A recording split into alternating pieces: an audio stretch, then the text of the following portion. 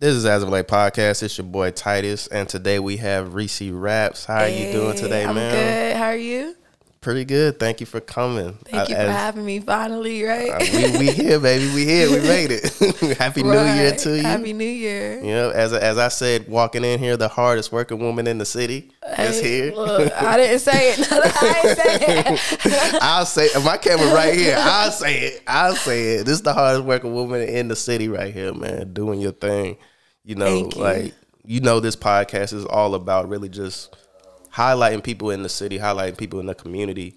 But more than anything, it's really about giving flowers to people that I really admire what they do in their craft, whether it be musicians like yourself or other artists in different fields. And thank you. To have you on this podcast is an honor, because when it comes to women that have been doing their thing, that have been relentless, that have been, you know, speaking for themselves when it comes to individuality, being artists, you are right there at the top of the list. And I'm not just talking about the city, I'm talking about like in general. And so salute to you for continuing doing your thing. And welcome to As of Late, man. How has it been, the transition from what did you leave in 2022 that you're not bringing into 2023?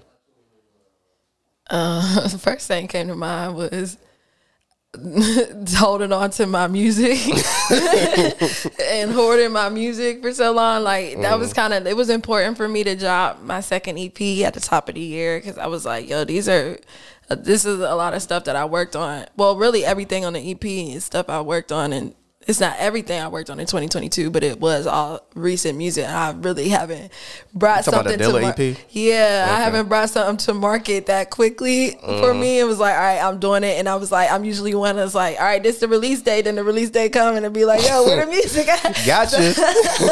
Right. So I was like, yeah, I just want to like stick to my word about what I'm doing, putting out, you know, not only to the audience, but to myself. And so that was important for me to put that out. And it was like a transitional EP. So it was really important for me to get it out there, because I was like, I don't want to keep.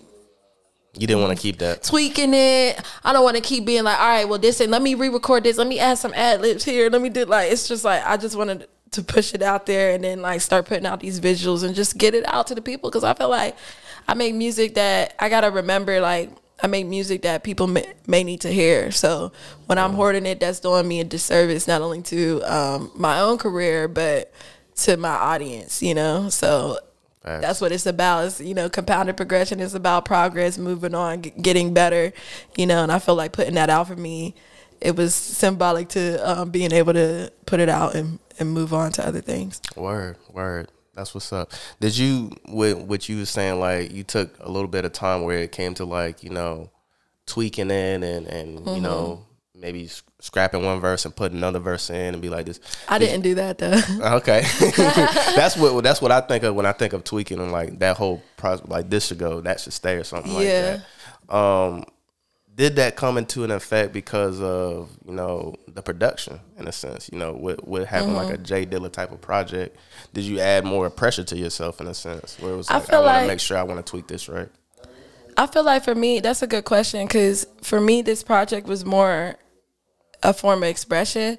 And it wasn't like, I think I went into it like, yo, I want to do an old school hip hop project with Dilla Beats, because I really just love his beats, and it brings out a certain emotion from me. So really, like, you'll notice the emotion of the project. And a reason why I didn't do really rewrites for this one, because I wasn't judging it in that sense.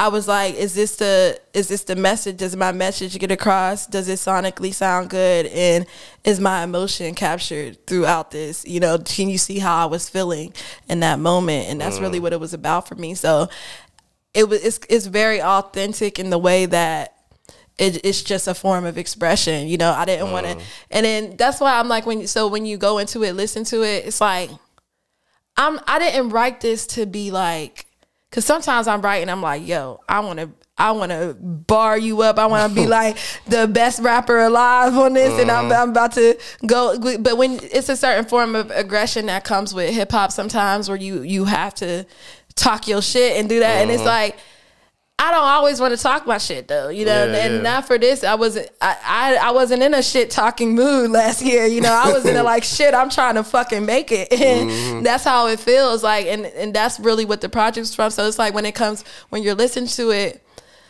sometimes people listen to critique rather listening to feel it, you know, instead of just hear it and feel the word. Listen to what I'm saying. Listen to the messages throughout. Listen to the theme, and it's a very I like that, because for my first EP, it was just I made a bunch of songs and then I added half of them to the EP, and I didn't know it was. So you'll see it's like up and down. It's a lot of different places, but I feel like with this one, it's very like on theme, on topic, because it was like, okay, I think I decided in March, I was like, all right, I want to do a project, Dilla Beats, and I made it, and then the tweaks I was adding was more like, all right, like I want to add ad-libs. I want to re-record this line because you can't understand what I'm saying right here, because I don't really do punching, so I'm rapping straight through. So some of the words might be off, so I might go in and punch in that line or add that so it can sound cleaner in certain areas, not necessarily rewrites, because I only do a rewrite if I think it's whack, and I don't think it was whack. I think it was I love every song on the project, so yeah.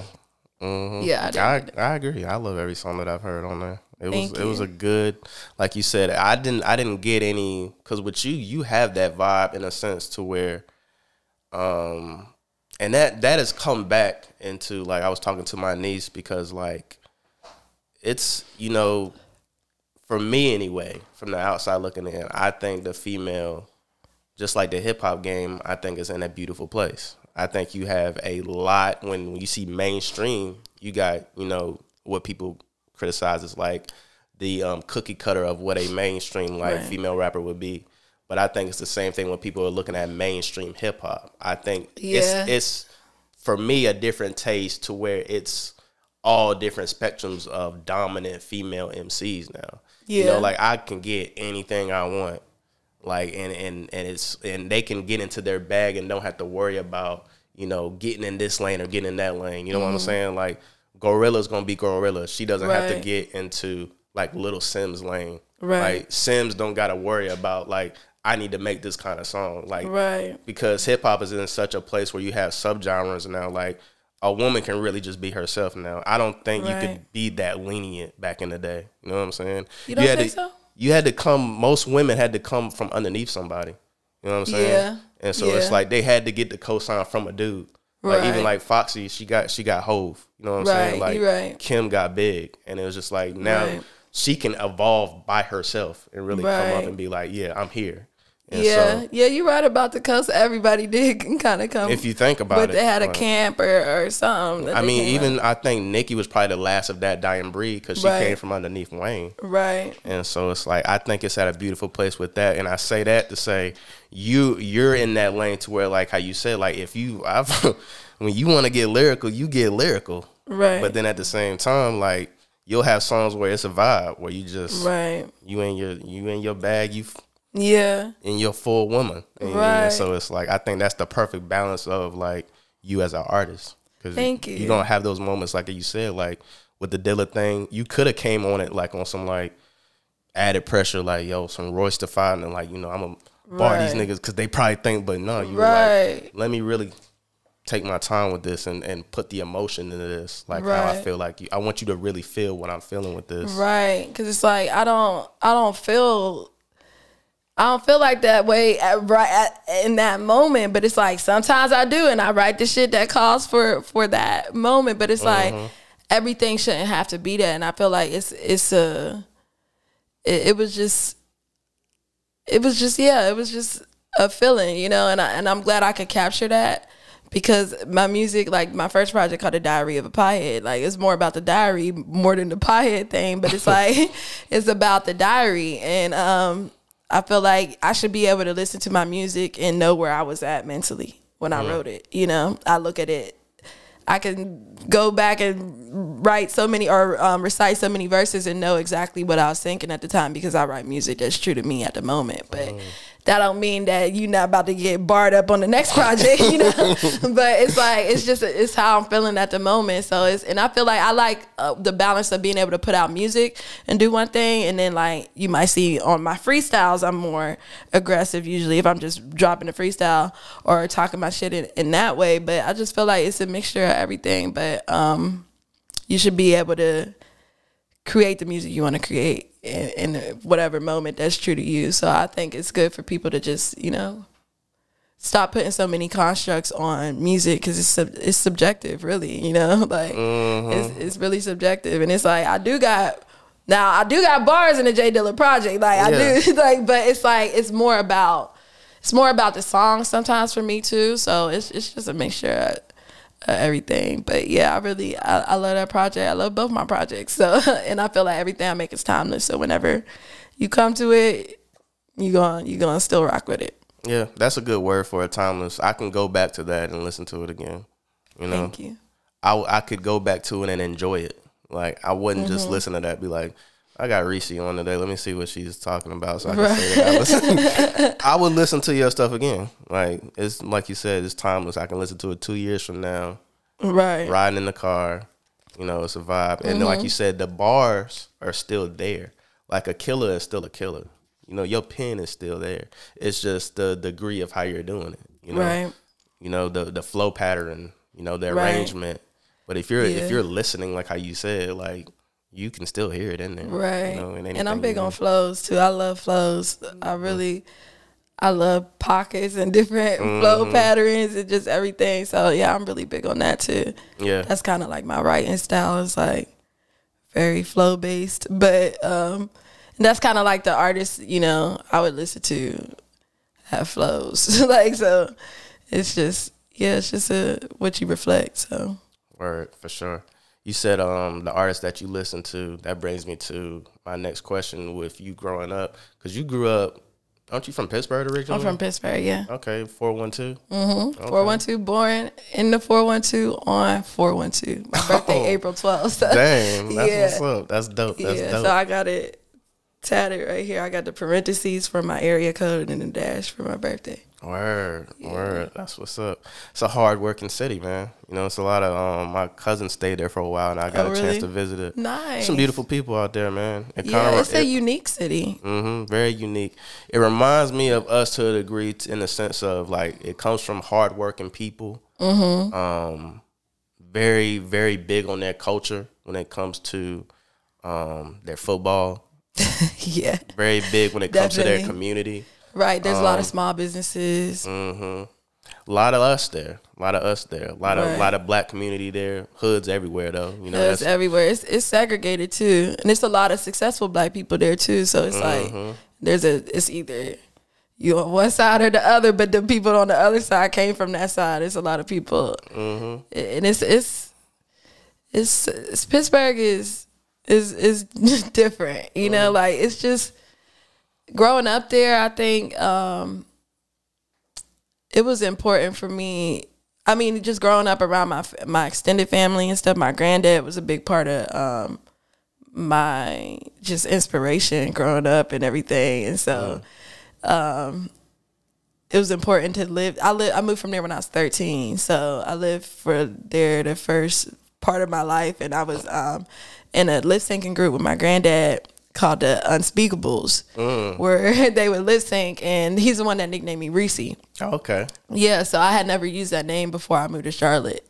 My granddad was the only one that ever called me that, but those were my first performances, you know, my first paid shows. Eventually I started performing I was the youngest member of the group. They was doing that since before I was born. Wow. They was like in the Regatta Festival. They were in the newspapers and stuff like that. So, so I was like the youngest member of that group from when I was like 5 until I moved when I was like 12, 13, almost 13. So wow. that was my, I didn't perform again until 2018. So really? Yeah. So when I got back into it, I didn't even realize like, yo, I still love this like I did when I was a kid, because those were my first performances. Eventually I'm like, I deserve to get paid like everybody else. I'm doing 3 songs a show like everybody else. And so he started paying me when I was like maybe like 4th grade and stuff. I was getting paid shows and stuff. Like I would get like $50 a show. That's what's just up. performing. We would do nursing homes, churches, all types of stuff. So that was a big part. Just there's so many things about Pittsburgh. When I go there, I'm like, it's just nostalgic. You know, I'm like, yeah, this is where I grew up. Like, yeah, it's crazy. So yeah, but then I moved from there to California and lived there for 6 months. Went to high school in St. Louis. I lived there for 4 years, and then lived in Kansas City, Missouri for 6 years, and then I moved to Charlotte 2018. Okay, that's what's up. You come from a military family? No, just travel.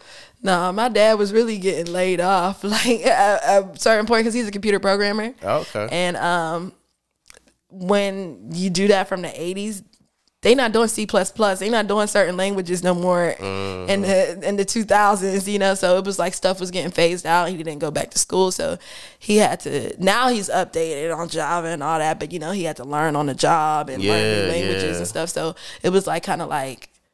My dad was unemployed for a while in Pittsburgh. So we had moved from like shelter, suburban, like for us. Well, when my parents got married, my mom had 2 daughters and my dad had a son. But when my parents got married in 1990, they had 4 more kids. So I'm the last kid. But so us younger batch of kids, we were more sheltered, you know, until my dad was. I think like 2004, he lost his job, and and then my mom worked for the first time. She would stay at home, and we moved to the hood. We moved to the projects in Pittsburgh. So I lived there, and we was living in the projects my last like 3 years in Pittsburgh, and I was very grateful for that experience because it's like. I've seen so many different things, but I also like seeing how you could just become a product of your environment. I definitely I started blending in for all of a sudden I remember like being in the suburbs. I was so like goody two shoes. Like I was like, you got rewarded for being good, but I don't remember moving to the hood and wanting to be hard, you know, and you got rewarded for acting out, you know. So it's like the values change, you know, from the suburbs culture to the hood culture, and it's actually pretty toxic when you think about it. It's like, damn, you get rewarded for, not to say that school is really important one way or another, like what they were teaching us, but it's like just in the culture, you got rewarded for being hard, for being like. Yeah, like when I moved to Cali, by the time I moved to Cali, like 3 years later, they thought I got out of juvie or something. Like, you know, like I lived in a valley in California. You been in? Right. So like I lived in so my dad got a job in California, but it was only in 6 months to hire, and he didn't get hired on. So then he ended up finding a job in St. Louis and then Kansas City. But then my parents moved to Charlotte, and I stayed behind. In Kansas City? Yeah, it was my idea for everybody to move to Charlotte, and then I stayed behind when I met my ex, and then, because then we had our pickup places. He was updated, so I'm like, yo, let's move to Charlotte. I had worked at Quick Trip. They built that new division out here. I was like, I get promoted quicker. It's closer to Pittsburgh. It's warm, and it don't snow out there like that. It's by the beaches because we were landlocked and stuff. My mom liked the beach. All right, that makes sense, bet, you know. And then my dad found a job.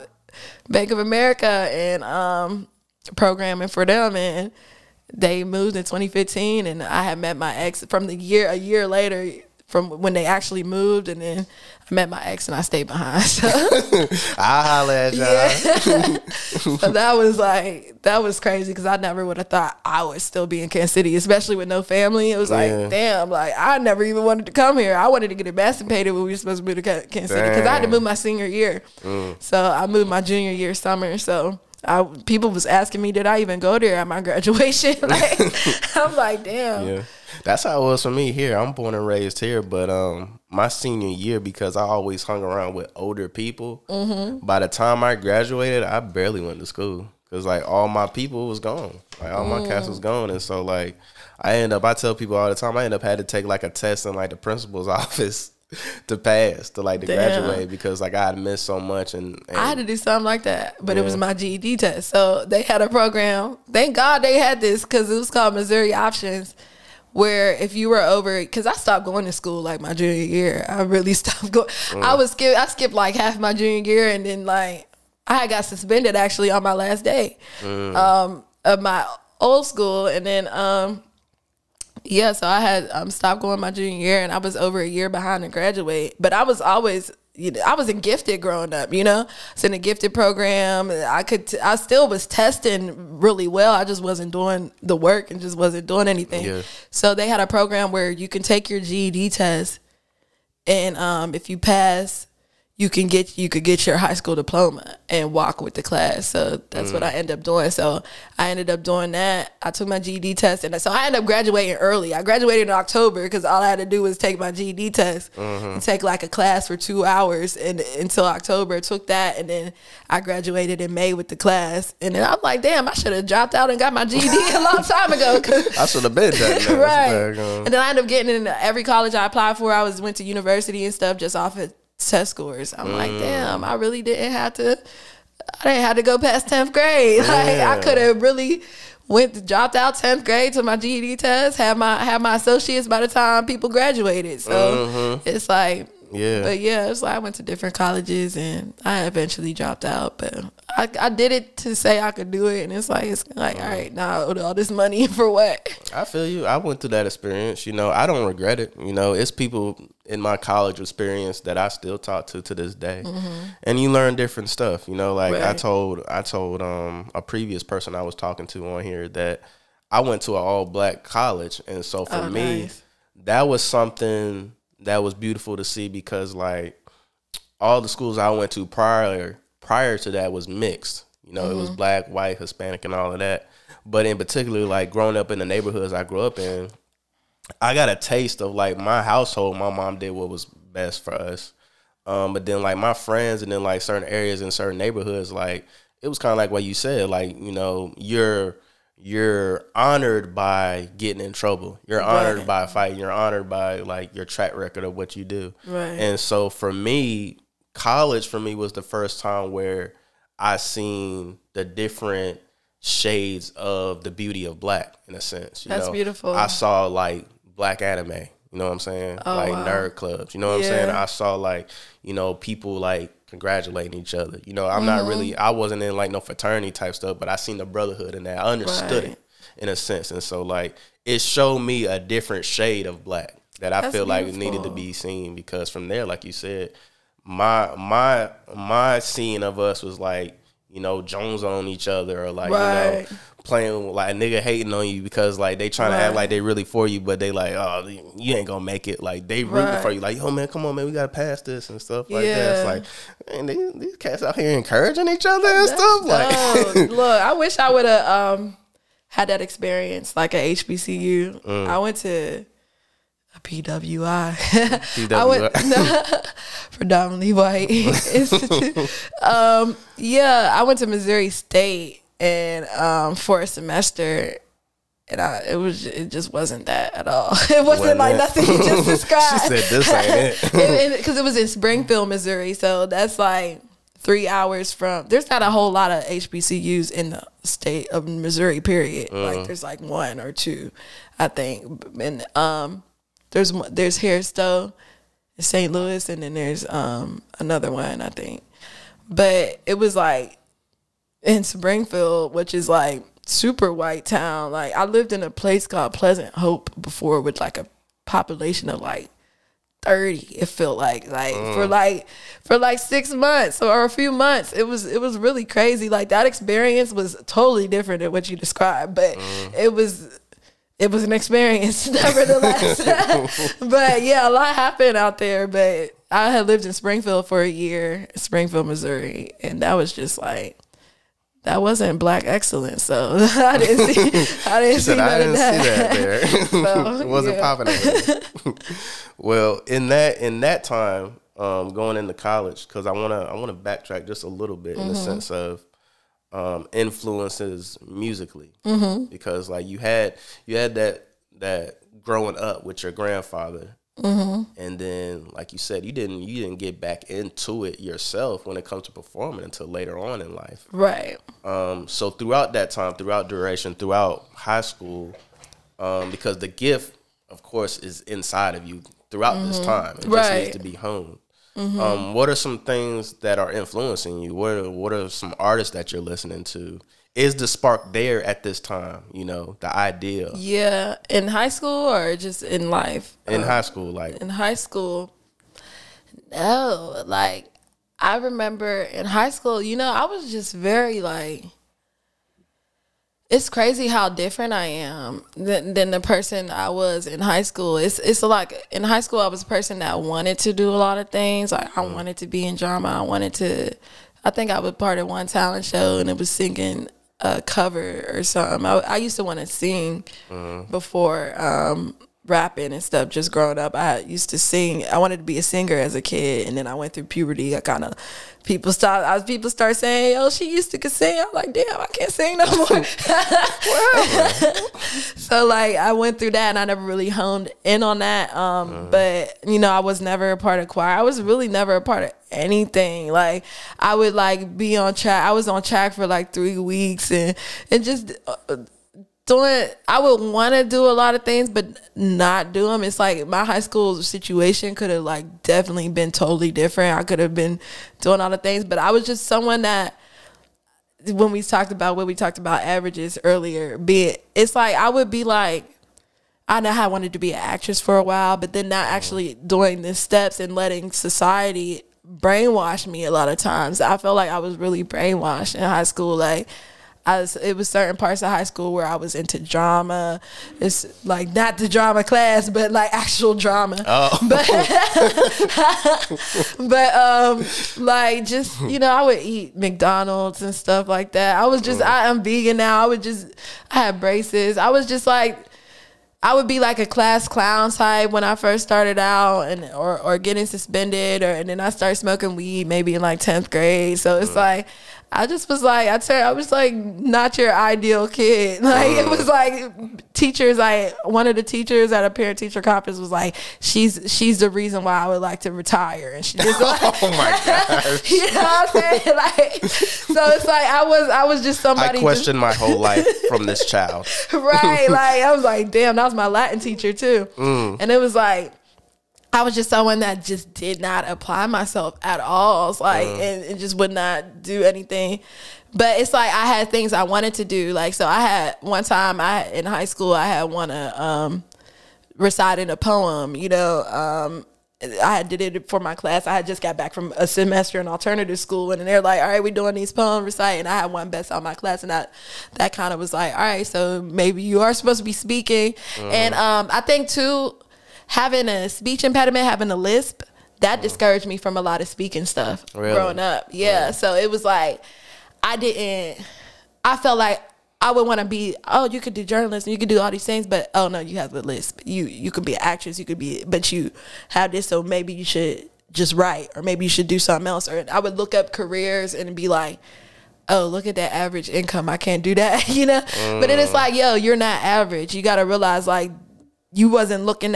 I was looking at something where it'd be like the median income, and I'd be like, damn, that's not enough. Like, look up for an actress. It'd be like, damn, $20K a year instead of like the high end. Now I look at stuff and I see like, I'm like, oh, I'm on the high end of whatever I'm doing, you know? So it's like, if I know the potential for that end, I just didn't believe in myself as much as I do now. And so, going from that high school experience to going into college, being undecided on what I wanted to do.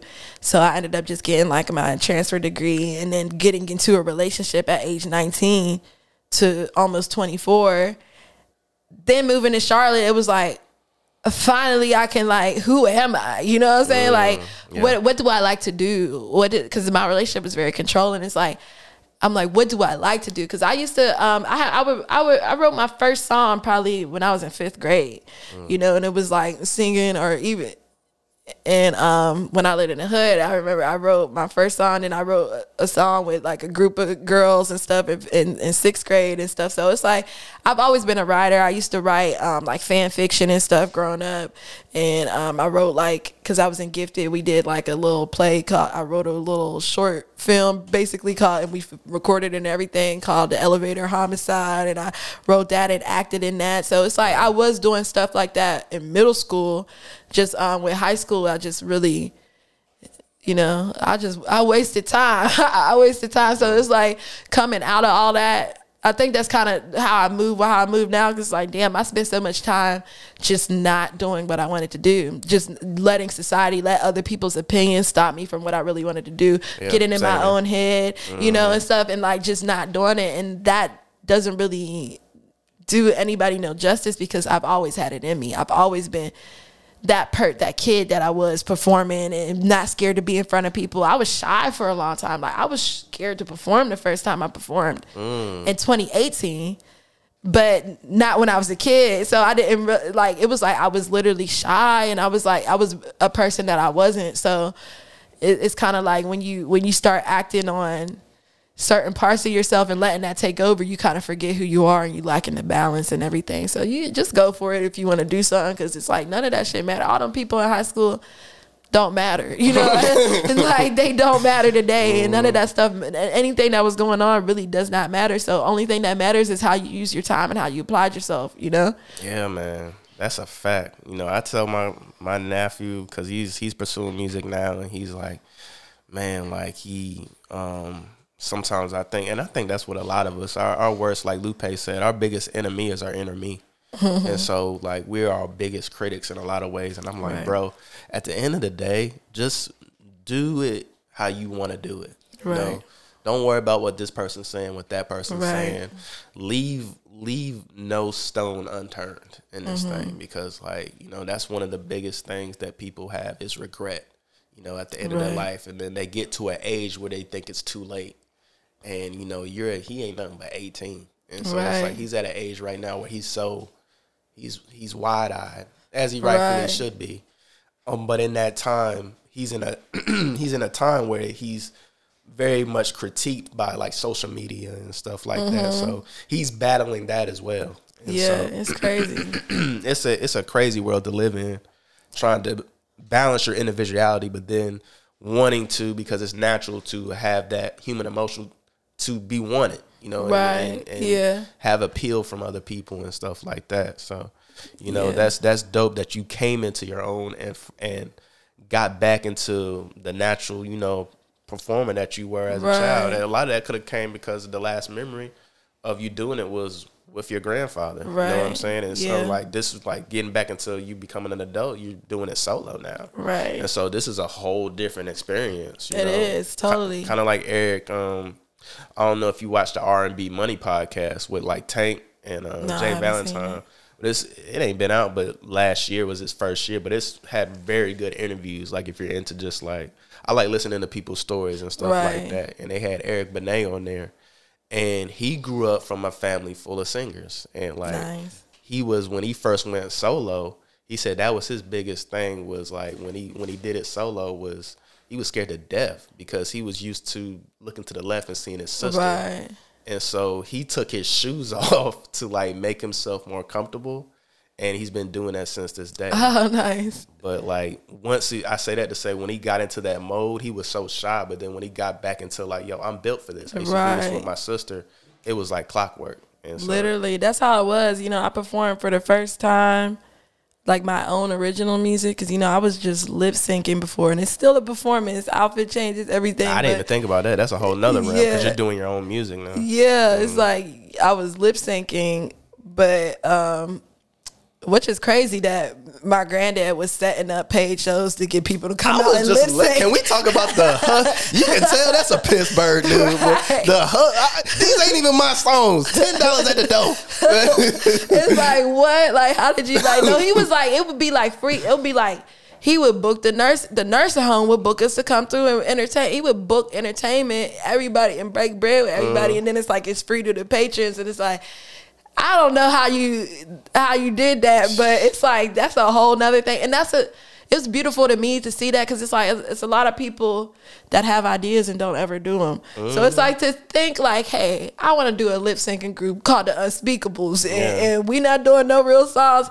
And he gave so many people a sense of community, and so like, and people that may not be singing or rapping, but they got talent, they know how to perform, and it gave so many people opportunity to be a part of something. And not only that, the people that we touched, the nursing homes that we went to, the different places, they got, and we're doing all oldies and stuff my granddad grew up on and stuff like that. He had thousands of records and everything. So it was like, just being able to have that idea and bring it to fruition, and the longevity in it, you know, that group was like 30 years like till the time he died. So it was like, I commend him for that, and it's very inspiring. Yeah, that's dope, man. That's beautiful, because then you look at like where stuff like that, because all it takes is an idea, and a lot of people. That's why I tell people, like, again, leave no stone unturned. No idea is a stupid idea. You know, Right. It may be stupid to that person that you're talking to, but it may be someone across the street that may be like, "Yo, that's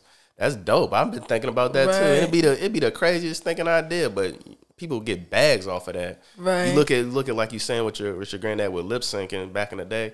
You fast forward now, they got a whole TV show doing Right. it. And so it's like he was ahead of his time for real when it comes to that. It's like how did you even bring all that to fruition? But then not only that, like starting you getting money for it too, like and really made it that we have rehearsals every Wednesday.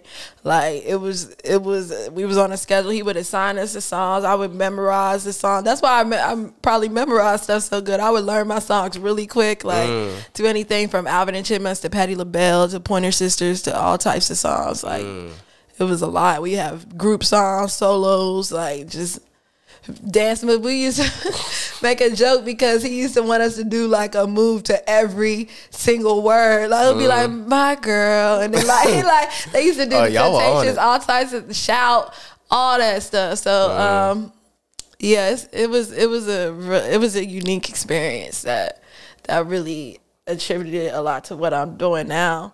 But like just all types of music though I've listened to growing up. Just it's hard to even say like. It's like when I go through these energies, I'm like, damn, I don't even be mentioning this person. I listen to this person. It's like I like songs, you know. I'll attach to different songs and I'll listen to that song over and over again, and then I won't listen to it for a while, and then I'll move on. But it's a lot. It's a wide range of artists, you know, just being exposed to it. Because you know, my granddad was a DJ. My granddad did a bunch of stuff, but he was also a DJ. My uncles are DJs too, and part-time or whatever. So my mom was always was around music, you know, just loving music. And my mom rapped too. My mom was rapping in the 80s and stuff like that. So, and she still raps to this day, but that's what's up. Still got the bars on deck. Yeah, so it's like her style of rap is very storytelling, very like, you know, like, you know, Sugar Hill Gang and all that, like that's what she grew up in, the first rap songs and stuff like that. So Roxanne and all that. Yeah, so it was. So with her, and she writes like goofy raps or she'll freestyle and stuff like that. So, you know, I seen her doing that before I started even writing raps. So it was really natural when I started writing, especially because I was writing poetry in high school. You know, I was doing poetry. I wasn't like writing poetry every day, but I definitely did. Was like, yeah, I write poetry. So it transferred really well. When I did start rapping, it was like, I was already natural to write. Just had to put a beat to it and stuff. So I started rapping when I was in college, actually, my freshman year. So yeah. Dope. That's beautiful. How it all came together. And I would imagine going back to your grandfather, another thing, fast forwarding that helped with the piece in that of you, because you're at this point and you've done such a great job of doing this, of not just being like the artist, you know, you are a brand, how you branded yourself. The mindset of just like understanding that you are in the music business. Right. You do that very well. And then you're telling me these stories with your granddad that is, you know, you're seeing business at hand there with lip syncing and like getting these, you know, these nursing homes and going to these spots and then setting it up to where it's like making sure T's are crossed and I's are dotted. Right. Is that where you got that influence as well on making sure on your end, like, if I'm gonna do this, I'm gonna step into it right and knowing both sides of the spectrum, because you've done a good job of doing that as an artist. Not a lot of artists do that. Yeah, I don't know if it's like, because I don't think I really thought about how much like my granddad put into that behind the scenes. It was just like, all right, I'm coming to rehearsal, I'm practicing the songs or whatever. I didn't think about all that he was doing to put together these shows. I never seen the process of that. You know, it was just like, all right, this is where we doing a show, but we still have rehearsal every week, you know, regardless of what show. It was crazy. I don't even remember how often the shows were, but it was like we was always doing it. But I don't even think I realized, I don't know if it was just natural within me, because here's the thing with music, what I realized early on, because, you know, when I first started, when I first started taking it serious in 2018, you know, I had wrote a couple songs leading up to 2018 before I started pursuing it. I had never recorded them though. When I moved to Charlotte, I was like, all right, I want to make my first project. I want to do that. And I ended up meeting K Figs at the mall like 2 months later, like Crazy Figs, my producer. And that was just, you know, fake, because I was looking for a studio. I'm like, I need a professional studio to record out of, because I want to make this music and everything like that. And now I forgot why I started saying this. I knew I was going to do this sometime. Throughout the interview, I've been doing really good. Yeah, you're doing But great. yeah, okay. So when I made my first song, or when I had my first session, and then 2-3 days later I had another session. You know, I think I was recording like 4 songs in each session, and because I was writing music for a couple months before I got into the studio and practicing and reciting it. When I made Diary of a Pothead, I was like, oh, I'm about to blow. Like, It's on and popping. This is it. This song is amazing. My music is amazing. I'm like, I'm really good at this. So that was before I didn't even have an Instagram. I had deleted all my social media like some years ago before that.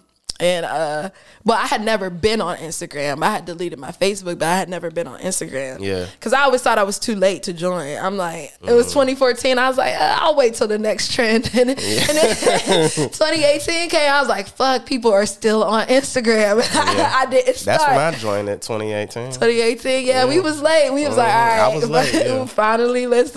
I guess it's still here. So I got on Instagram 2018, and I was like, all right, now that I'm actually doing this music, but I thought I would blow, and then I realized in that first year, first of all, a lot of people will come along. And you'd be like, oh, this was fake. I met them. They about to put me on. You know what I'm saying? I've had multiple people. I'd be like, oh, damn, I made it already. But early on, you learn that really ain't nobody about to make this shit happen for you. Yeah. It's like this is not freaking 1990 or 1980 where you got a hot song, you got a good song, and somebody's like, yeah, I love the talent. Let's develop you and put you where you need to be and invest in you. It's like that doesn't happen anymore. You have to put in the work. So it's like, when I first started performing, I performed for the first time, and then I was like, I don't want to look like I just started. So I performed first time June. In the month of August, I took the whole month of August off. And I performed like 30 times that month. Like I was everywhere just performing 2-3 times a day sometimes.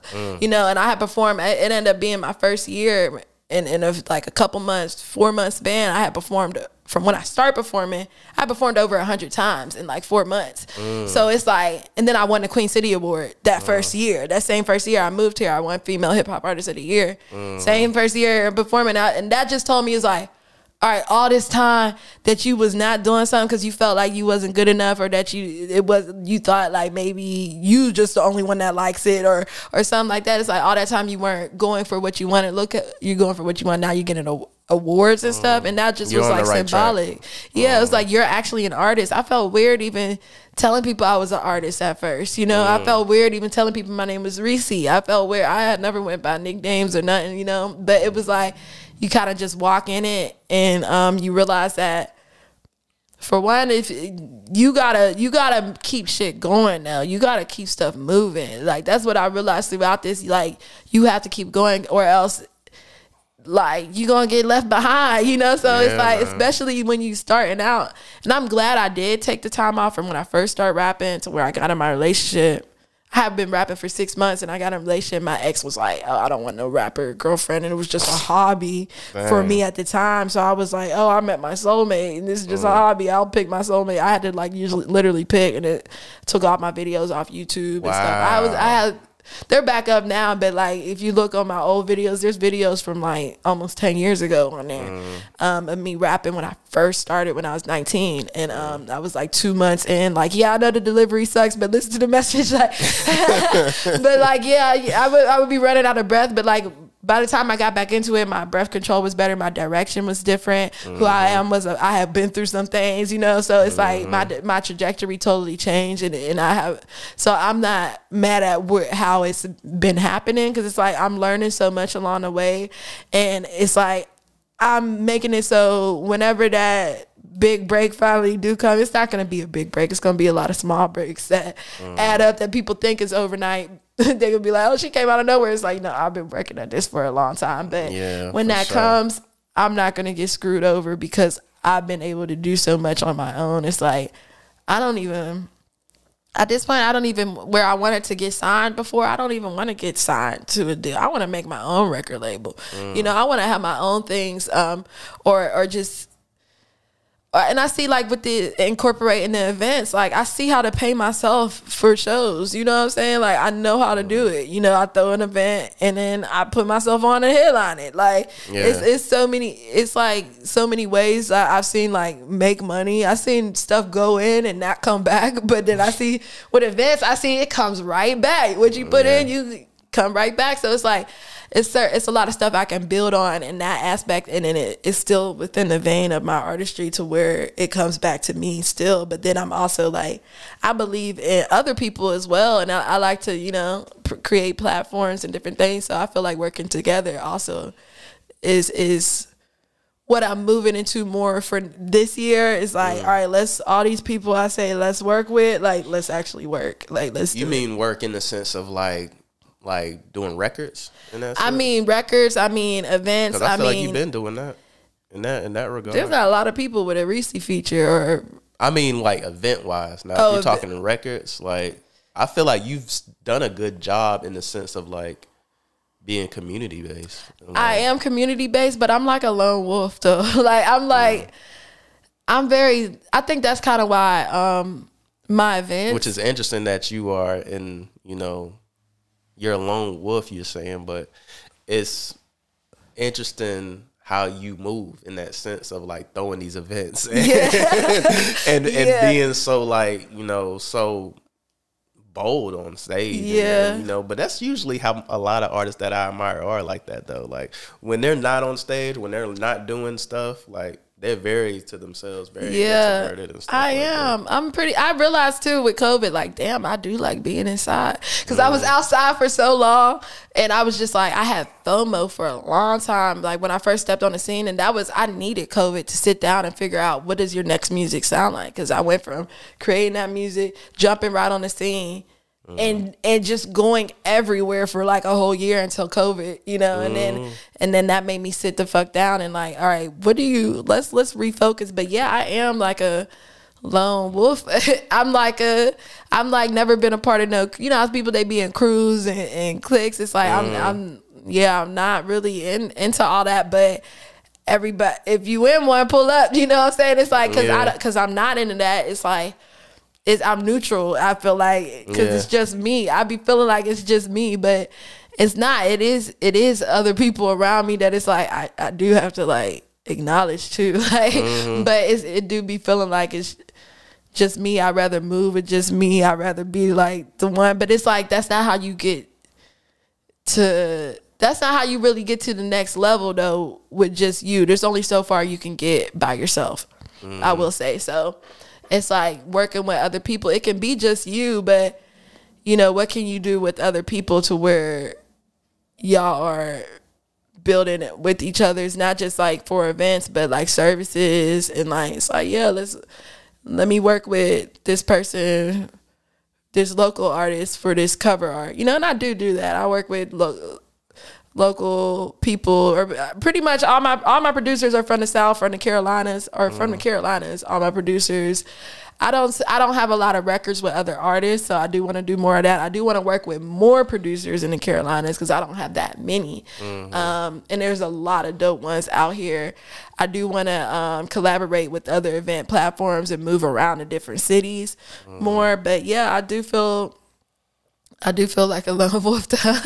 At the end of the day though, it's just like, it's just how I move. I kind of was like that even like when I was on this Voicey app and people was clicks in there and stuff. I still was just, it was just me. Like I wasn't collaborating a lot with people on the app. I wasn't, people were jumping on my stuff, but it's like I wouldn't, if I feel the vibe, I'll jump on it. But it's like just kind of like how I like to move. I'm an Aries too. I don't know if that has anything to do with it. Like, okay.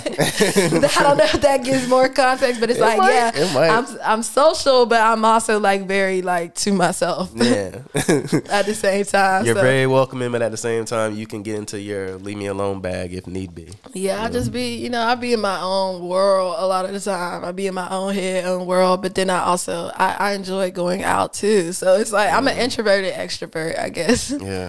I feel like that's dope though, because like even what you're saying, like you being that lone wolf that you are, and you like, not necessarily being in like the aspects of like a clique, and like, because Charlotte can be very much of that. Yeah. In that sense, I think that's one of the, I tell people, conveniences of being someone like yourself that not necessarily was born here and can weed through all of that in a sense, all of that click, and just for you, somebody like yourself, I think that just puts her head down and works. Like you're a lone wolf, but in the same sense, you work so hard, you really have made your own universe in the sense of like you have your clique of other lone wolves. Like the cats that are coming to your events and that I'm seeing it's cats like myself. It's like Joe. It's like Indigo. It's like cats that are in kind of that same realm of like been like that in a community, and you make these events for cats like that. Right. And so in that, you have created your own clique in a sense. Yeah, and it has, and that's what I was like, damn, realizing like Dope Events does have its own community. Like it does, but it's for everybody. It's just that people in the cliques decide not to pull up a lot of the times. It's like, it's literally for everybody though. But it's like, my message to the cliques. If you're in a clique in Charlotte, North Carolina, what the cliques gotta realize is that there are just in 2019 alone, over 300,000 people moved to North Carolina. So a lot of these people in these cliques, it took me over, I was out here for like 2 years before I even knew y'all existed, because that's how isolated you are within yourself. So unless somebody's keeping your name alive, then you just don't show up on radars, because you sticking to the same thing. So you performing for the same people, you in the same circles, and you're not going to grow. You remain stagnant that way, because there's a platform that is highlighting all the Charlotte cliques and telling everybody's story on an online platform to where that can be heard right now. That's what it would need if you're going to stay in the house. If you're going to stay at your own events, you're going to need a platform or somebody to keep the name alive, the stories alive, or something like a history, somebody to write the history down and oral history, pass it down. Because it's like, you're not going to thrive just by staying within your own clique, because every year Charlotte changes. It's not what it was 10 years ago. It's not what it was 5 years ago. It's not what it was last year. Yeah. So with all these new people moving here, and feeling like the city lacks identity, it lacks culture and different things. So it takes for us to work together and get out of that clique mindset, so we can define or show people what's actually going on. If we all work together with our individual crowds and our individual markets and audiences, then that's when it can get to the corporate side, because it's like a whole creative scene, and creative scenes supporting creatives, and then it's a whole nother corporate scene that don't know shit about what's going on this side. Exactly. You know what I'm saying? So it's like, and then it's tons of people moving here, thousands and thousands of people moving here, like 1,000 a day, I think, and they don't know shit about what's going on. 10 years ago in Charlotte, and nobody's going to tell them either. So it's like we have to start working together to put on something big to where we got the whole city's attention. You know, there's like 1 million people here. You know, it's like it's bigger than the cliques. It's bigger than this creative community. It's bigger than Charlotte. It's bigger than the Carolinas. You know, this is global. We got to think big. You know, from when I've been, you know, just living in 4 different states, 5 to, if you count Springfield, 6 different cities, you know, but I lived in East Coast, West Coast, Midwest, now I'm down South, you know, so I'm in different regions all over plus I've been to 38 out of the 40 states, you know, I've traveled even without living, plus I just went to London. That opened my eyes completely, like, to a whole nother, like, damn, it's a whole world out here too, and it's all these people in London that have been all over the world, because when they travel to somewhere like Georgia, 4 hours away for us, well, not them traveling to Georgia. When we travel to Georgia, but if they go 4 hours, that's like going to France. They're in Paris. You know what I'm saying? So it's like you traveling on a region in the United States, but you're going to different countries, different languages, different cultures, all this. So they're very well traveled when it comes to stuff like that. And then they're from different countries and all over. It's like a big melting pot. And so that opened me up to, like, man, it's global out here. But like when you think about it like that, then you can't possibly be worried about a clique in Charlotte, North Carolina. You know what I'm saying? Like, that don't matter on a large scale. Yeah. Like, it does not matter on a large scale. And the only way to make your mark is to really, like, go global with this shit. Like, for real. I completely agree. I tell people that all the time, you know, because, like, especially when I first started this, like, around, like, 2019, like, of course you want to, because I call it pretty much a time capsule. I call this, like, a time capsule for the city, in the sense of, like, I wanted it to be created because, me being an artist in my own realm, like, I wanted it to be an outlet for creatives to not only give them flowers, but really ask them how they're doing on the mental aspect of things, being an artist, because that's a lot they're more of a outwardly emotional being compared to the typical person that like to hold stuff in. A lot of artists are a lot more, we're all emotional, but they express it more in senses, whether it be through their art, whether it be through their verses, you know, their lyrics and stuff like that. It's therapeutic to them. And so this is really created for people to go back and look at these artists and really get to know them outside from whatever they're doing. And in that sense, like, of course, you want to interview everybody in the sense when it comes to the Charlotte community, but I got pushed back from that when it came to certain cliques. And, you know, certain people ain't just going to vibe with you. And I had to come to the reality of that, because at the end of the day, like you said, like, the bigger scale of it is I'm putting my stuff on YouTube. Right. My biggest, like, 2022, like, the biggest community that I got people looking at was in freaking Germany. It wasn't in the United States in the last month in December. And so, like, when I say that, it's like, when it came listening wise, it was in Switzerland. Wow. And so it's like, I say that to say, like, your village can be from anywhere. Right. You know what I'm saying? Like, the world is so global in this sense. Like, sometimes you get in that one track mind of, like, man, like, this person ain't messing with me, this person ain't messing with me. Like, you may need to go to Monroe. Right. You know what I'm saying? You may need to go to Pineville. You may need to go to another metropolitan, because they may not be messing with you on this side. Right. But go to South End. Like, they hungry for it. You know what I'm saying? Go to the west side. You know, you may, if they ain't messing with you on the south side, go to Gastonia. You know what I'm saying? Some of these people don't even go in the outskirts. Right. Let alone thinking on a bigger scale of, like, man, like, do I really want to do this for the city? Because if I really want to do this for the city, I need to get out of that mind state. Right. But they gotta want that. Some people, they're comfortable being in that mind state. And that's how you get left behind. Yeah. What was really crazy though, what made me think about what you just said, when I was in London, it's like me and my homie Noise, he actually just moved to California. He invited me out to London. Shout out to him. He's a really dope artist. He's only 23, and I've known him since he was 19. He's just producer, artist, engineer. He does everything. So I think I'm really proud of him. That's what's up. But we was like, yeah, we live in Charlotte, and then this is at a local, literally, like, events we be throwing here.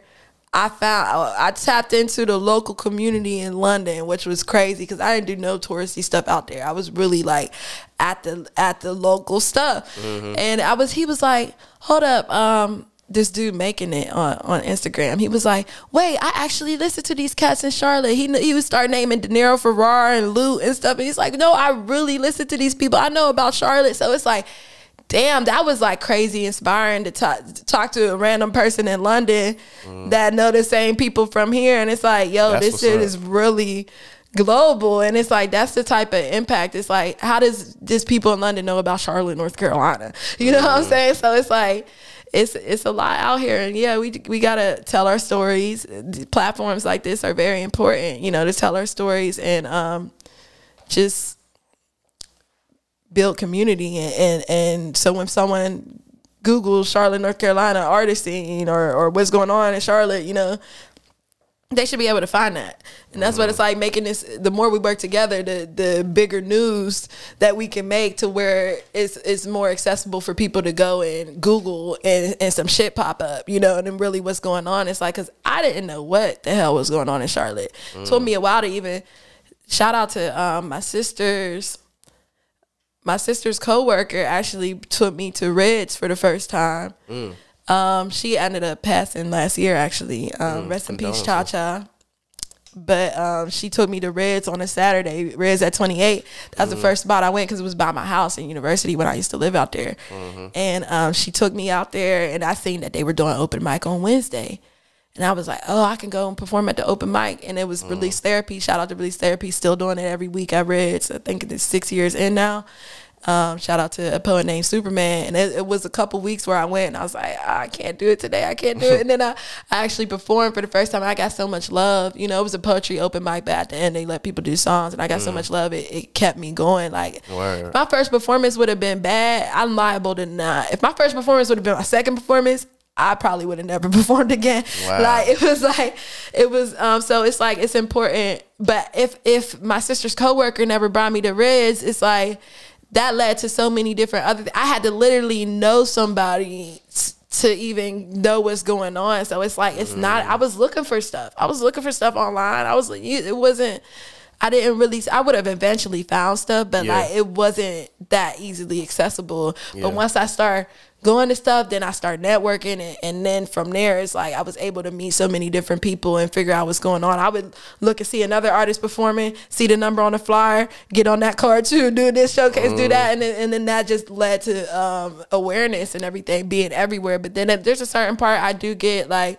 once you build a certain amount of awareness, you wanna retreat for a while. You know, it's like a rule, a law of power. You don't want to be too available, but then like you still gotta pop back out.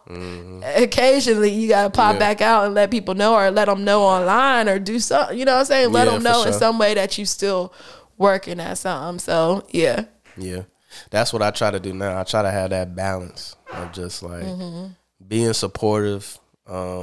Making a presence on both ends, like how you said. I had to really balance that of being more active on social media when it comes to making my reels, making my stuff. You're really good at that too. I always see your stuff. It took, I mean, you're a perfect example of that. You know, watching people like you, shout out to people like you, shout out to people like Skinny, you know, who I see like, you guys are very good at making sure. And Tyler the Creator had a good reel when he was talking about this that people keep replaying, where he's like, I don't understand how someone, and I'm paraphrasing it, but he's talking about how I don't understand how an artist can create something and then only show it one time. I've seen that. And I had a bad habit of doing that, to where it's just like, whether it's a different view of you and a different type of angle of a picture, then you're doing this thing where it's like you're showing like a different song a day that you've done. And it's like, but it's keeping you in relevance where you can, because sometimes, a lot of the times, you'll talk to people, and a lot of these people, sometimes you think people aren't looking at your story, and they're like, man, like, I know, like,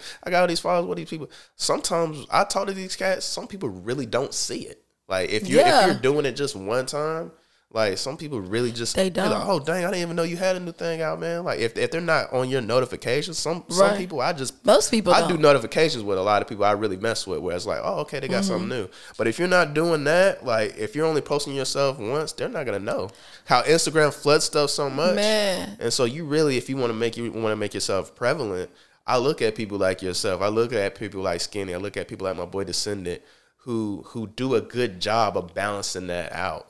Yeah. And that helped with me as well, being like, okay, That's like, let's up. make it more prevalent in that senses. Because Well, you you want doing a to good be able to job. balance it out in a sense. You do want to balance it out, and it's like coming on to social media. Instagram has changed since we came on in 2018. Oh, yeah, for sure. It's changed quite a bit, but like coming on, I think I had 5K my first year, and it's slowed down. I've never had that much in 1 year, but you know, I've constantly grown. I'm growing at least 2,000 followers a year. You know, so I'm at 12K now, and it's like you still reach pretty much the same amount of people no matter how much you grow, which is crazy.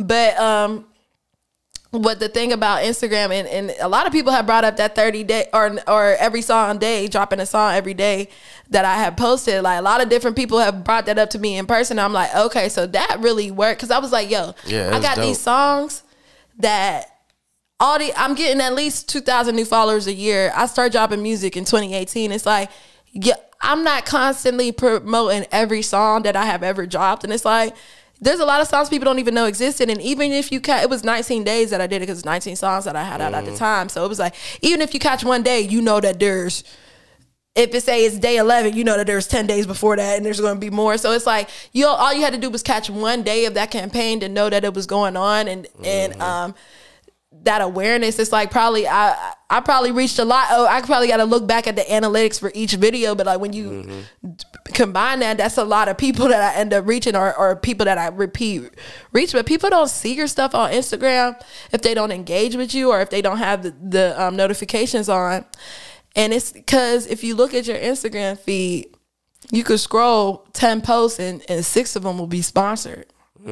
You know, that's like 50, 60%, you know, of sponsored posts on your page. And then the other 4 will be from other blogs, or it'll be from vegan food for me. It's like, damn, it'd be like, damn, I follow like 5,000 people. I don't even see, I can go 20 posts and only see 2 people I follow. Like, it's crazy. Like, it's really crazy how Instagram has gotten so greedy to the point where it's like, yo, you build your platform on here and you're not going to be able to reach them unless you pay. And that's just a fucking scam, you know, because y'all want to make money off the sponsored post that you are overfeeding people sponsored posts. And then when the reels go up, a lot of times that shit don't even go to people that follow you.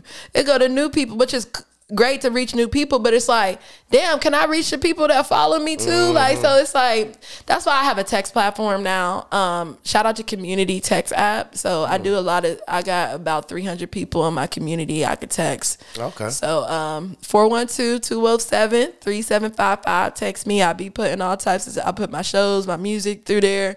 I put opportunities through there, stuff that I figure out about, different events. If I feel compelled to drop it in there, I'll drop it in there. So it's just a cool community I've built on there, and you know, doing the email list and just doing different things to get your audience off of Instagram, because it's like, yo, you'll get your audience on Instagram and you won't see them again. And then Instagram will just market to them. It's crazy. So I think I spent a lot of energy on Instagram where it didn't necessarily translate. It translates to, I guess it's good for people to like, now people look and they'll be like, oh, like now that I got over 10K, oh, you got fall. And it's like, it's for society values, but it really does not mean anything. It don't get you no money unless you monetize off of them. I think Instagram has been really helpful for, they don't want people to get off the app. That's what you got to realize too. It's like, they do not want people to get off the app. So it's like, if you're saying, hey, even if you're saying, I've stopped putting link in bio in my posts, because it's like, they literally will not show that shit to people because you're telling them that to click on your link somewhere else. It's like, it's Instagram gets on my nerves if you don't tell about what I'm saying. But it's a helpful tool because I've been able to do a lot through it. But you got to get your people off of Instagram and get them somewhere else to where you can email list, text line. That's where you got to get them, because that email list, I realized when I start sending out emails, I'm like, damn, like 80% people open this email. So it's like, that's better than Instagram, where I built all these freaking followers and and I can't even reach 1,000 of them sometimes. It's like sometimes I'll post something and reach like 1,000 people, and it's like reach like 500 people. But then it's like these are still people, so it's like you got to look at the numbers too. It's like we get so numb with numbers. It's like still 1,000 people is a lot of people. Yeah. So it's all in perspective, how you look at it and how you monetize it. And also you got to bring value to your audience. So I want to do a better job at that, because I feel like sometimes I can get real promotional. You know, I can get real like, hey, look at this, look at that. And it's like, when you're posting, do you think about, hey, what is this doing for somebody? You know, like, is this gonna like entertain, inform, inspire, you know, like stuff like that. So thinking about that before you post, like, what is this going to do? A lot of my stuff is probably entertaining. Sometimes it's comical. That's still entertaining, but that's the type of but I want to post more inspirational stuff. But I'm not always in a mood to. I feel like sometimes I just don't be in the mood to be inspirational, and I don't want to be fake positive with people. So, yeah, but then I mean, you're a real human at the end of the day. Yeah, and it's like, but then you also, I want to share those experiences, but then it's all about balance. Like you said earlier, it's like everything is balanced. So I do want to share when I'm not feeling too good, but then it's like the same amount of time I got to share when I am. Yeah. And put that out there, because like, man, people are really hurting at the end of the day. People are scrolling. They don't know what they're doing a lot of times. Think about that when you post it. It's like, damn, somebody scrolling come across this. Would I change their day? You know, like would what we just, this clip or this conversation, would this make them think? Would this make them? Did this inspire them to do something with this? So I think that's important though when we just posting, and that's when you grow more. You know, that's when people want to share, like when you really touch them. Because sometimes like I'll send out inspirational texts through my text group, and I'll get all these responses when I be sending out my videos and stuff, and be like, all right, I don't know if they seen it or not and stuff and different things, but then I'll send out, you know, something that I may have needed to hear, but I'm saying to myself for everybody else, and then so many people be like, I needed to hear that today. So I just want us to kind of remember, sometimes people need to hear things, and sometimes we need to hear things too, like from other people. So I think curating your feed. Curate your feed so it be motivation to you. Like that was another thing I was leaving. Back to your first question, in 2022, I done muted. I can't unfollow some people I can't unfollow. I'm like, but y'all got muted. Yeah. And some people I muted, different things. But it's like I was just scrolling to the first post, just muting, unfollow, mute, unfollow, engage. Put post notifications on these affirmation pages, because it took me like 30 posts before I got to something positive. And that's really fucking crazy. It's like I went through like literally the first thing on my feed was either a sponsored ad or something negative, or sponsored ad, something negative, or something that is meaningless. And it's like that's the content that's being pushed, because it is on a larger scale. It's warfare. You know what I'm saying? Keep us distracted, keep us ignorant, keep us dumb, keep us on the app. You know what I'm saying? So it's like that's what it's about. It's mental warfare. We brainwashed out here to take certain things that make us feel the way we feel. And like even like when you look at, have you ever seen Chinese TikTok feeds versus American TikTok? Like, come on now. Have talked about that. Yeah, like come on now. It's like it's warfare out here. That's like, all right, there's something that's out there, and I'm pretty sure you might look at a black person's feed and it might be different than a white person's feed. You know what I'm saying? Just it depends on what it is, but you look at these black media sites that are thriving off of negativity, and that's what we intake, and that's what we promote, and that's what we share. And it's like, and I was just telling my when I got a shape up yesterday, I'm like, what did the barber say? Because I told him I was a rapper, and he's like, I went and checked out your stuff. This is my second time going to him. He said, I went and checked out your stuff. I thought you were gonna be like basically like a coochie female rapper, like talking about this and that. And I said, what made you think that though? Because I'm like, what made you think that? Because it couldn't have been my demeanor. It couldn't have been my appearance. It couldn't, like, because I don't even look like, I would have a lace front. I would even be at a barber right now if I was that type of rapper. You know what I'm saying?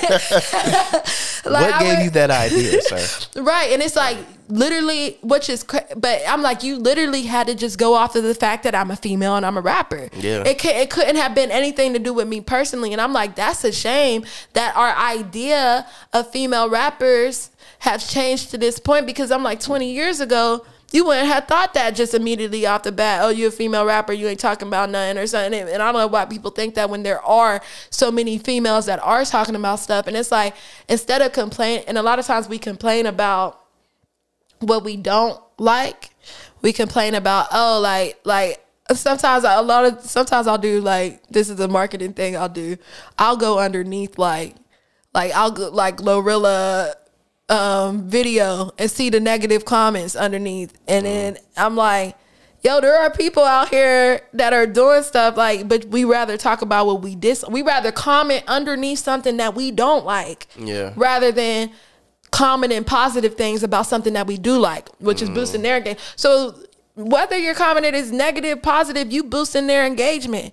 So you rather boost engagement and raise awareness for something that you totally disagree with, rather than actually sharing something that you do agree with. And it's like, when you find out about that person or that person that goes, like, for example, the barber, I don't know if after you found out that I wasn't that type, or I was somebody that you would want to listen to, did you share me with a friend? Did you tell a friend about me? Did you reshare anything to your page? Did you do? That's what it takes. It takes word of mouth. That's how we change and make the balance. Because it's not that it's not there. It's that there is no balance in the mainstream.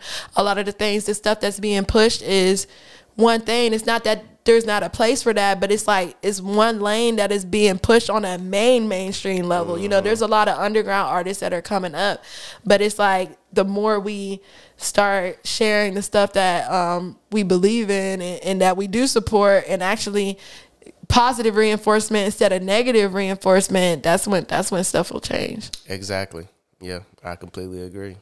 That's the key. But it takes, like how you said, people taking the initiative to do that. Right. And, you know, and then all it takes is one person, man. That energy is spread. You know, negative energy spreads a lot faster. Sadly, for whatever it does. reason. Sadly, but it's our society. We're so we're just negative. Yeah. We're just inherently negative more than we are positive. So, and then when you're positive, it's like you're extra positive. Like, it's like, oh, you can't be negative. If you just a positive person, it's like, oh, damn, you can't have a bad day. Right. It's like, you always have to be positive. And people think, like, even with me, they're like, oh, you're just such a it's like, I don't know why y'all think that, but it's like, it's because I do know why, because it's like, you're almost not allowed to even share other parts of yourself without being labeled as being negative. Or if you're considered a positive person, you're almost not allowed to show that other side of you. And it's like, it's kind of like, damn, I want to show people like all different sides. And I've struggled with the person, and you kind of hear that theme on Compatible Progression, the first song on my project. It's like Reese or Shauna, the person or persona, you know? Like, I've struggled with, because I went for somebody who was just me my whole life, and then I went into this artist name, and I feel like Reese is still me, but I never created a separation between the two. So I kind of like struggle with what is the business and what is personal, you know, because I am the business and I am me. So it's like, I struggle with, is Reese just me? Or do I create, or is it just a part of me? It is just a part of me. But what do I show? You know what I'm saying? Like, do I show all of me and that be Reese? Or do I just show that part of me and that be that person is separated from who I am? And it's been difficult for me to kind of like see, because it's like, I want to just be me. I want to just show people who I am. I want to speak from my heart and do things. And I think I was growing faster when I was more freer in my communication and freer in what I put out. And I wasn't always right. I'm gonna admit, like, it's like, if you started at the beginning, you'll see so many different, or not the very beginning, but when I got on social media, it was way different when I first joined. And that's probably how I grew so fast. And because I would say shit that people didn't necessarily agree with. And it's like, now I bite my tongue more. I'd be like, oh, I gotta be politically correct or stuff about that. It's like, But at the same time, it's so many ways you can do it, because it's like, it's about what you want to show, because you lose people. Now, I lost people, but I gained more people than what I lost. Yeah, you comes know, with the territory. So it's just, and I still lose followers all the time, lose people all the time, but I'm always gaining, so it balances out. But it's about like, how do you want to be portrayed, or how do you want to be seen, or what do you want to speak on, or what do you care about, what are your values, and do you want people to know all this value? I do. So it's like, I want to be more vocal about how I really feel, and showing more different sides of me again, and getting back to like that freeness that I had when I first started, when I was just like, yeah, nah, I don't see anything but what I'm doing. You know, I'm just, I don't see nothing. I don't see no judgment. I don't think about nobody, what else they think. I'm just doing with me. And that's how you grow. That's how you really, really grow. Yeah, that's how you grow for sure. Because then when you're like that, it's like a level of transparency in a sense that comes with that. And with that transparency is that freedom that you speak of. Yeah. And so I think that's a goal that, not just for you, that I feel like everybody wants to get to. In life, period, you want to get like that, to be free like that. Yeah, it's so many constructs amongst our creativity, and just, it's like, we're so quick to judge each other. We're so quick to place judgment or condemn people, and without understanding, not listening, and it's just it's very disheartening, and it's very discouraging for people to actually put themselves out there when we have this culture that is so quick to scrutinize and try to cancel or do different things.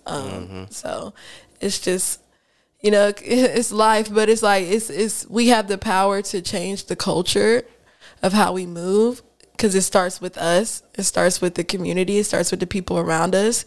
And the more we change our values, our core values and everything, if we moved. Yeah, I say that in my project too. Like, you're going to lose if you don't move with love. You know what I'm saying? If we moved with love and kept that in the forefront, like, these are my brothers and sisters, you know, we would think twice about saying the stuff that we say to each other. And even if we're not saying it, we're reading it. We're seeing it. We're seeing, like, it's just like, we got to protect ourselves, our subconscious too, because it's a lot that we intake without even being able to process what is going on and what that means mentally. So it's a lot. Social media is a lot. It's very heavy. I recommend you limit it, you know, as much as you can, because it's like, do what you got to do. Reply to who you got to reply to. And I'm more like all or nothing, and that's why it's like, damn, I want to be more balanced in that aspect, because I'm like, yo, I'm either going to be on this shit or I'm not. And it's like, I really, in my heart, I don't want to, but I feel like I have to, but really I don't have to.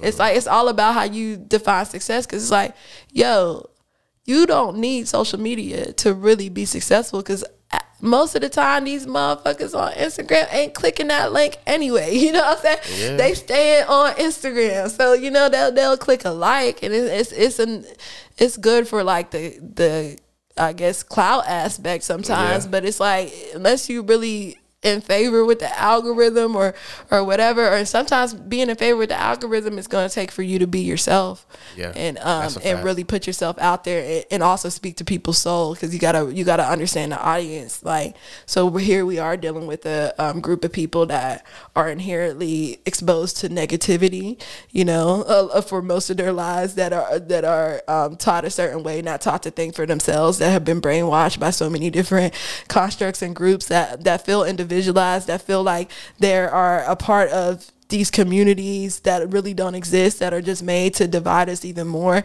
So you got to think about who you're talking to sometimes when we putting stuff out there, and it's like, yo, what would they need to hear, and how can I make an impact, and how can I change the world? And it's like, yeah, it's just a post on social media, but it's like, sometimes you can spark a lot of things, and that's what I want to do, moving with my platform, like, be more impactful with it, because it's like, that's when people really will start really rocking with you. It's like, not everybody, I believe the medium is the message.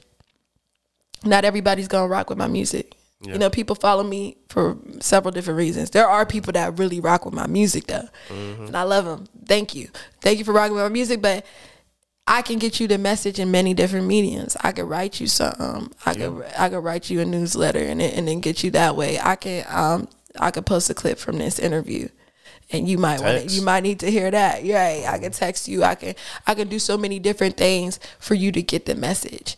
And I encourage people not to limit themselves to one medium. When it's about your goals that you're trying to get across, it's about the message that you're trying to get across and everything. So why limit yourself to just being one dimensional? Why do I have to just be a rapper? Why do I have to just be an artist? Why can't you see the different skill sets I have? And also the event medium, that's a whole nother medium, and energy and being transferred. It's like energy putting in and coming out. It's like, it's so many different ways that people can get the message, and that we just gotta build on and expand on.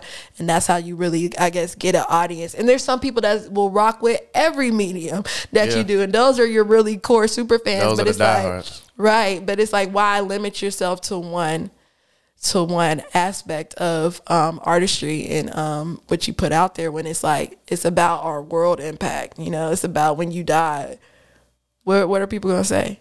Yeah. What did you leave? What was your impact? Right. Your legacy. Exactly. And it's like, right. Facts. This has been a good interview, man. Thank you. I've appreciated you taking the time to just kick back and allow me to get to know you more as the woman, as the artist. And like, you're someone, and in my eyes is, you know, has no boundaries in the sense of like where you can take this thing as a brand. Not even just like you said on the aspect of music. Like, what are things for you? Because I already know, like, you let us inside of what you want to achieve in the sense of like this year, things you want to do more in the aspect of social media, of music. What are some other things that you want to unfold in 2023? Shout out to Dope Events, my event platform, DOAP Events. So I got my first project, the Dope EP, Diary of a Piehead. So I didn't even realize at first it abbreviated Dope. It spelled Dope too. So, but anytime it was years before I started Dope Events that anytime I say dope, if I'm saying you're dope, I always spell it that way. I can't spell dope regular. So it's like a branding thing. And people will say it to me. Like, they just commented on one of my dope, but then spell it like how I spell it, you know? It's just like it catches on. So I built my event platform, Dope Events. And I see... And that's what I worked on a lot. The first part of last year, you know, we had a residency at Crown Station weekly. And then, you know, just since Dope Events has started, we've done over 20 events. But before that, I was doing events underneath different things. But started in October 2021. And then, so we've been about a year in, over 20 events. But we're also nominated for a Southern Entertainment Award. For industry event / service of the year. So go vote for that. It's on. Thank you. So go vote for that. Yeah, go vote. And I see a lot of growth potential. Well, I know it's not potential, but it is potential, but you know, it's gonna happen. I see Dope Events going on tour because I have so many relationships because I do move around as an artist. And even when I was in London, I connected with a venue owner out there like that does local events. Like I connect with, all it is a venue and putting it together, you know? So Dope Events is definitely going on tour 2023. I'm looking forward to that. Moving around to these different markets where I know artists in, and I want to build that. And also working on for Charlotte, I'm working on, I want to move into like 5,000 people style festival events. So be on the lookout. I got some, shout out to Royal City Leaf, one of my friends. He's an artist out here. We working on this festival to bring that to fruition. And but before I do that, I definitely wanted to tap in and unify this creative scene out here. Because I'm like, yo, let's do this festival. And then when I did that accelerator, shout out to QMF agency out of Raleigh for having me in their accelerator program and pitch competition. But that really inspired me because I was like going to make it about this festival and that I wanted to do. But I'm like, before I do that, because then it's going to be, if I just do a festival now, it's gonna still be divided if I don't try to unify these creatives out here. And I know that's not overnight, and I know I still gotta move. If they don't want to be unified, then I'm moving on. But it's like I gotta at least try. Yeah. I gotta at least try to, like, so we all know we on the same page, and let's do this together, because it's like it's about blending all these different communities. And so I want as many hands on deck for that festival. I don't want it to just be me, you know, and another person planning it. You know, I want it to be a collaborative effort. So I'm looking forward to putting together. I'm gonna put together this town hall meeting for creatives. I'm thinking March.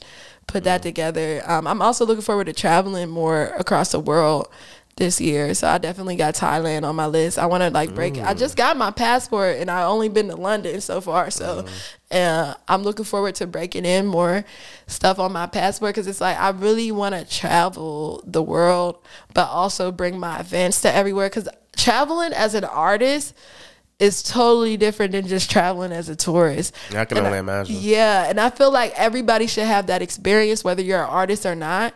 You should be able to go in whatever city and be able to tap into that. Someone told me in London, one of my last days there, I was there for a week, they said, you tapped into a deep creative vein in the city. And I was like, damn, everybody should be able to experience what I experienced out there, but they don't necessarily know what's going on. They at the Big Ben, they at the Buckingham Palace and shit, when they could have been at the spot in the ghettos in the hood out here in London. But it's like, it's like, I feel like everybody should be able to experience that. So that's what Dope Events, I want to highlight these different scenes all over, but also document that and be more active on YouTube. That's also in my plans. Edit all this footage and start putting it out there on a schedule. So definitely my YouTube is something that I felt like I should have focused on more than Instagram. So yeah, that's a shift in my focus to YouTube and building my own website. ReeseRats.com. Definitely check it out.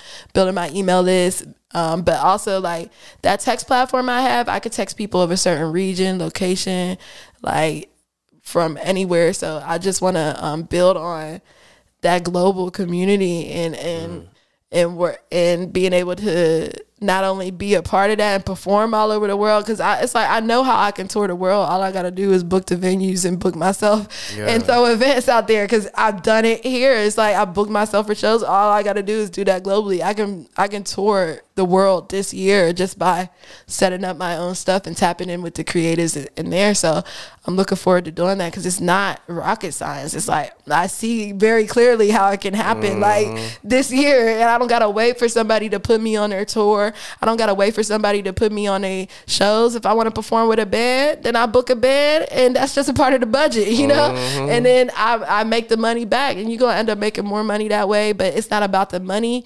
The core has to be like community. And the money comes. Like the money, and it comes like, it's not like you got to wait for it either. What you put in is what you get out. You know, I've never lost money on an event. So it's like, but the reason why I've never lost money on an event is because the core, I want to make enjoyable events. There's not enough of that. Like, there's not enough of that. It's crazy that people are just throwing events just to make money. And then you got these people coming to these events bored out of their mind, just waiting for their people to go, and they're not enjoying themselves. So not only that, it's like you got people coming from New York. You got people coming from California moving here. And then they're like, what the fuck is this? Because you just wanted to throw an event and make money. Now you're making a bad name for whatever city you're in. Because when tourists are coming from out of town and people are moving, they can't even experience the true scene because you don't care about that. So it's like, it's about highlighting that, getting this footage out so people can see like the type of stuff I have a lot of fun just traveling. I be solo traveling a lot of times too. Like I have a lot of fun traveling and just getting into stuff, and I think living life. that would inspire a lot of people to do the same. So travel, Dope Events is going on tour. I'm doing me. I'm dropping more music, more visuals. I pretty much, so every song, this new EP has a visual to it, some type of visual, lyric, video, visualizer. That's something that I wasn't doing before, dropping a lot of visuals. Shout out to Change Picasso, dopest videographer in the world. to me in my eyes. So he's like, I really rock with Change Picasso, like locking in with these people that I really rock with and really creating magic, other creatives that we could collaborate. And that's it's a year of like, I've been collaborating, but it's a year of like extreme collaboration with people I really fuck with and really making that taking the initiative to go and do that. Cause it's like, yeah, we talk, but it's like, yo, we only got today. Like we only have today. Yeah. It's like there's people that I had that tried to work with me and I'm like, oh, I gotta work. Like back in 2018, shout out to Red. He ended up dying.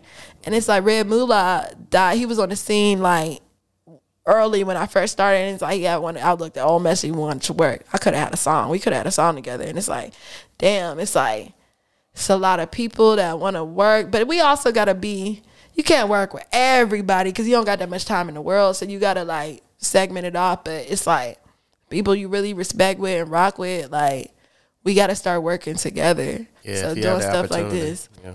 Doing stuff like, it's not just music, it's like everything, artists, photographers, it's a lot of creatives. So that's what I'm wanting to bring us all in a room with like no ego.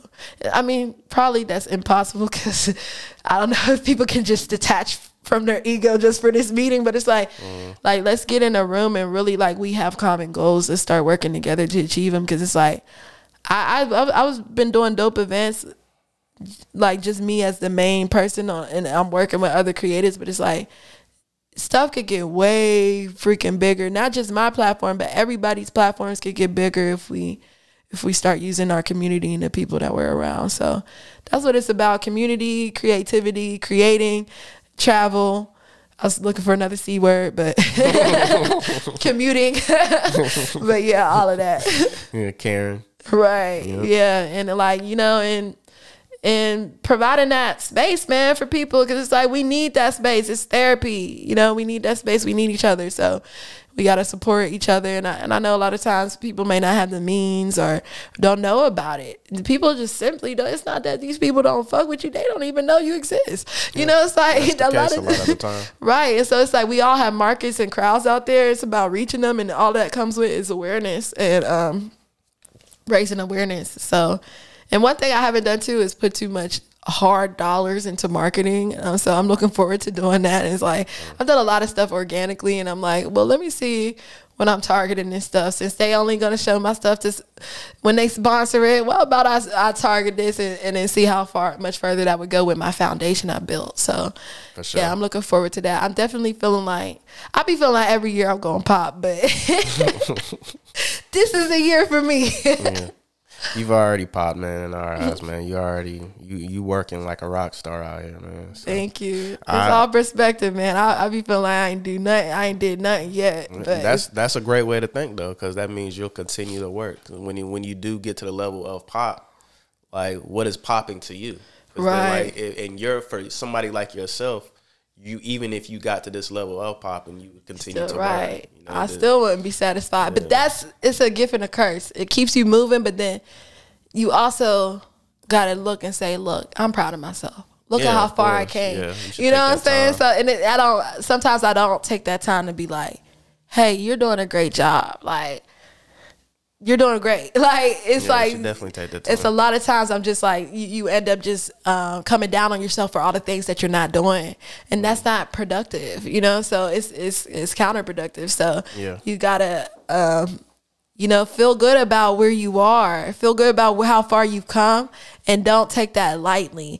And feel good that you even took the steps like to bring anything into fruition and materialize something from an idea to even us sitting here right now. If you didn't take this step, it took us a while to get in here, but if you didn't take the steps in 2019 to start this podcast, this would be no platform for me to even be on right now. So it's like, it takes the idea, because it's a lot of people wanting to start podcasts. It's a lot of people wanting to do music, wanting to perform, wanting to throw events. Yeah, it's not a lot of people doing it at a high level that care about quality, and that's what's really gonna mean longevity. It's a long game, and You know, when you make timeless stuff, people will find it and they'll get to it when they get to it. So be proud of what you put out there and, you know, promote it, do what you got to do, but also, you know, keep moving and knowing that there's a lot more to be done because all we got is a lifetime. You know, it's timeless, but all we got is this lifetime. I mean,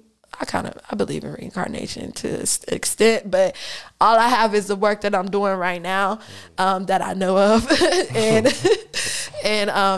I'm looking forward to building on that. And there's a lot of ideas I haven't brought to fruition, and maybe that will come with collaboration. Maybe I'm not meant to spearhead all of my ideas. Maybe I need to collaborate with filmmakers, different people to like bring this together, script writers and different things to bring that to fruition. So I think it's going to be important to get all us creatives in one room. And I'm sure we have all the answers for each other. We have all the resources. We got all the ideas. And sometimes it takes a community to bring that to fruition. So yeah, I completely agree. This has been a great sit down. Yes. Full of great valuable information that you've given us. I thank you for coming on the show. If you don't mind, just giving people just your socials. You know, ways. I mean, my social security. No, I'm just I'm not trying to do all that. No. First of all, you can Google it, Reese Raps. You know, can just spell it right. Spell it right. Because if you don't, the Reese Puff cereal rap gonna come out. Y'all remember that, right? Reese Puff, Reese peanut butter chocolate flavor. Nah, but it's REECEE. RAPS on everything, ReeseRaps.com, everything, whatever you listen to music on, it's on everything, you know. Google me, spell it right, Reese Raps. Just a bunch of interviews and different things all pop up. And Reese Raps on Instagram, Twitter, Facebook, YouTube, TikTok, Reese.Raps, because they deleted my first account. Just everything, text me at 412-207-3755. You can text me, join my email list, everything Reese Raps. And if you're an artist, everything should be the same for you too. It should be uniform across everything. But yeah, spell it right, REECEE, Raps. That's pretty much it. And then Compounded Progression EP, that's only on YouTube, SoundCloud, and my website. And then I also got hard copies I'm actually giving out for free. I need to bring some back in for y'all. But that's out now. Dropping more music on all major platforms first quarter as well. So I'm dropping, I don't know when this is dropping. When is this dropping? In a couple weeks. Okay, so Alibi is dropping February 14th. Single Alibi, that's totally different vibe from this Compounded Progression EP. I did want to give I make so many different vibes, I'm just putting them out and pushing them to whoever rock with that, you know. So because I rock with all of it. But yeah, Alibi is coming. Music video I'm shooting in Atlanta next weekend, so that's gonna be lit. Courtroom scene. It's gonna be like, I'm looking forward to bringing all these ideas to fruition. So definitely be on the lookout for that on all major platforms. And yeah, thank you so much for having me. Not a problem at all, man. Beautiful, man. Great interview. This is As of Late. Thanks for listening to As of Late podcast. Be sure to follow us on Spotify. Subscribe to us on Apple Podcasts. You can listen to As of Late podcast on both of those. You can also listen to As of Late podcast on Anchor.fm and Google Podcasts.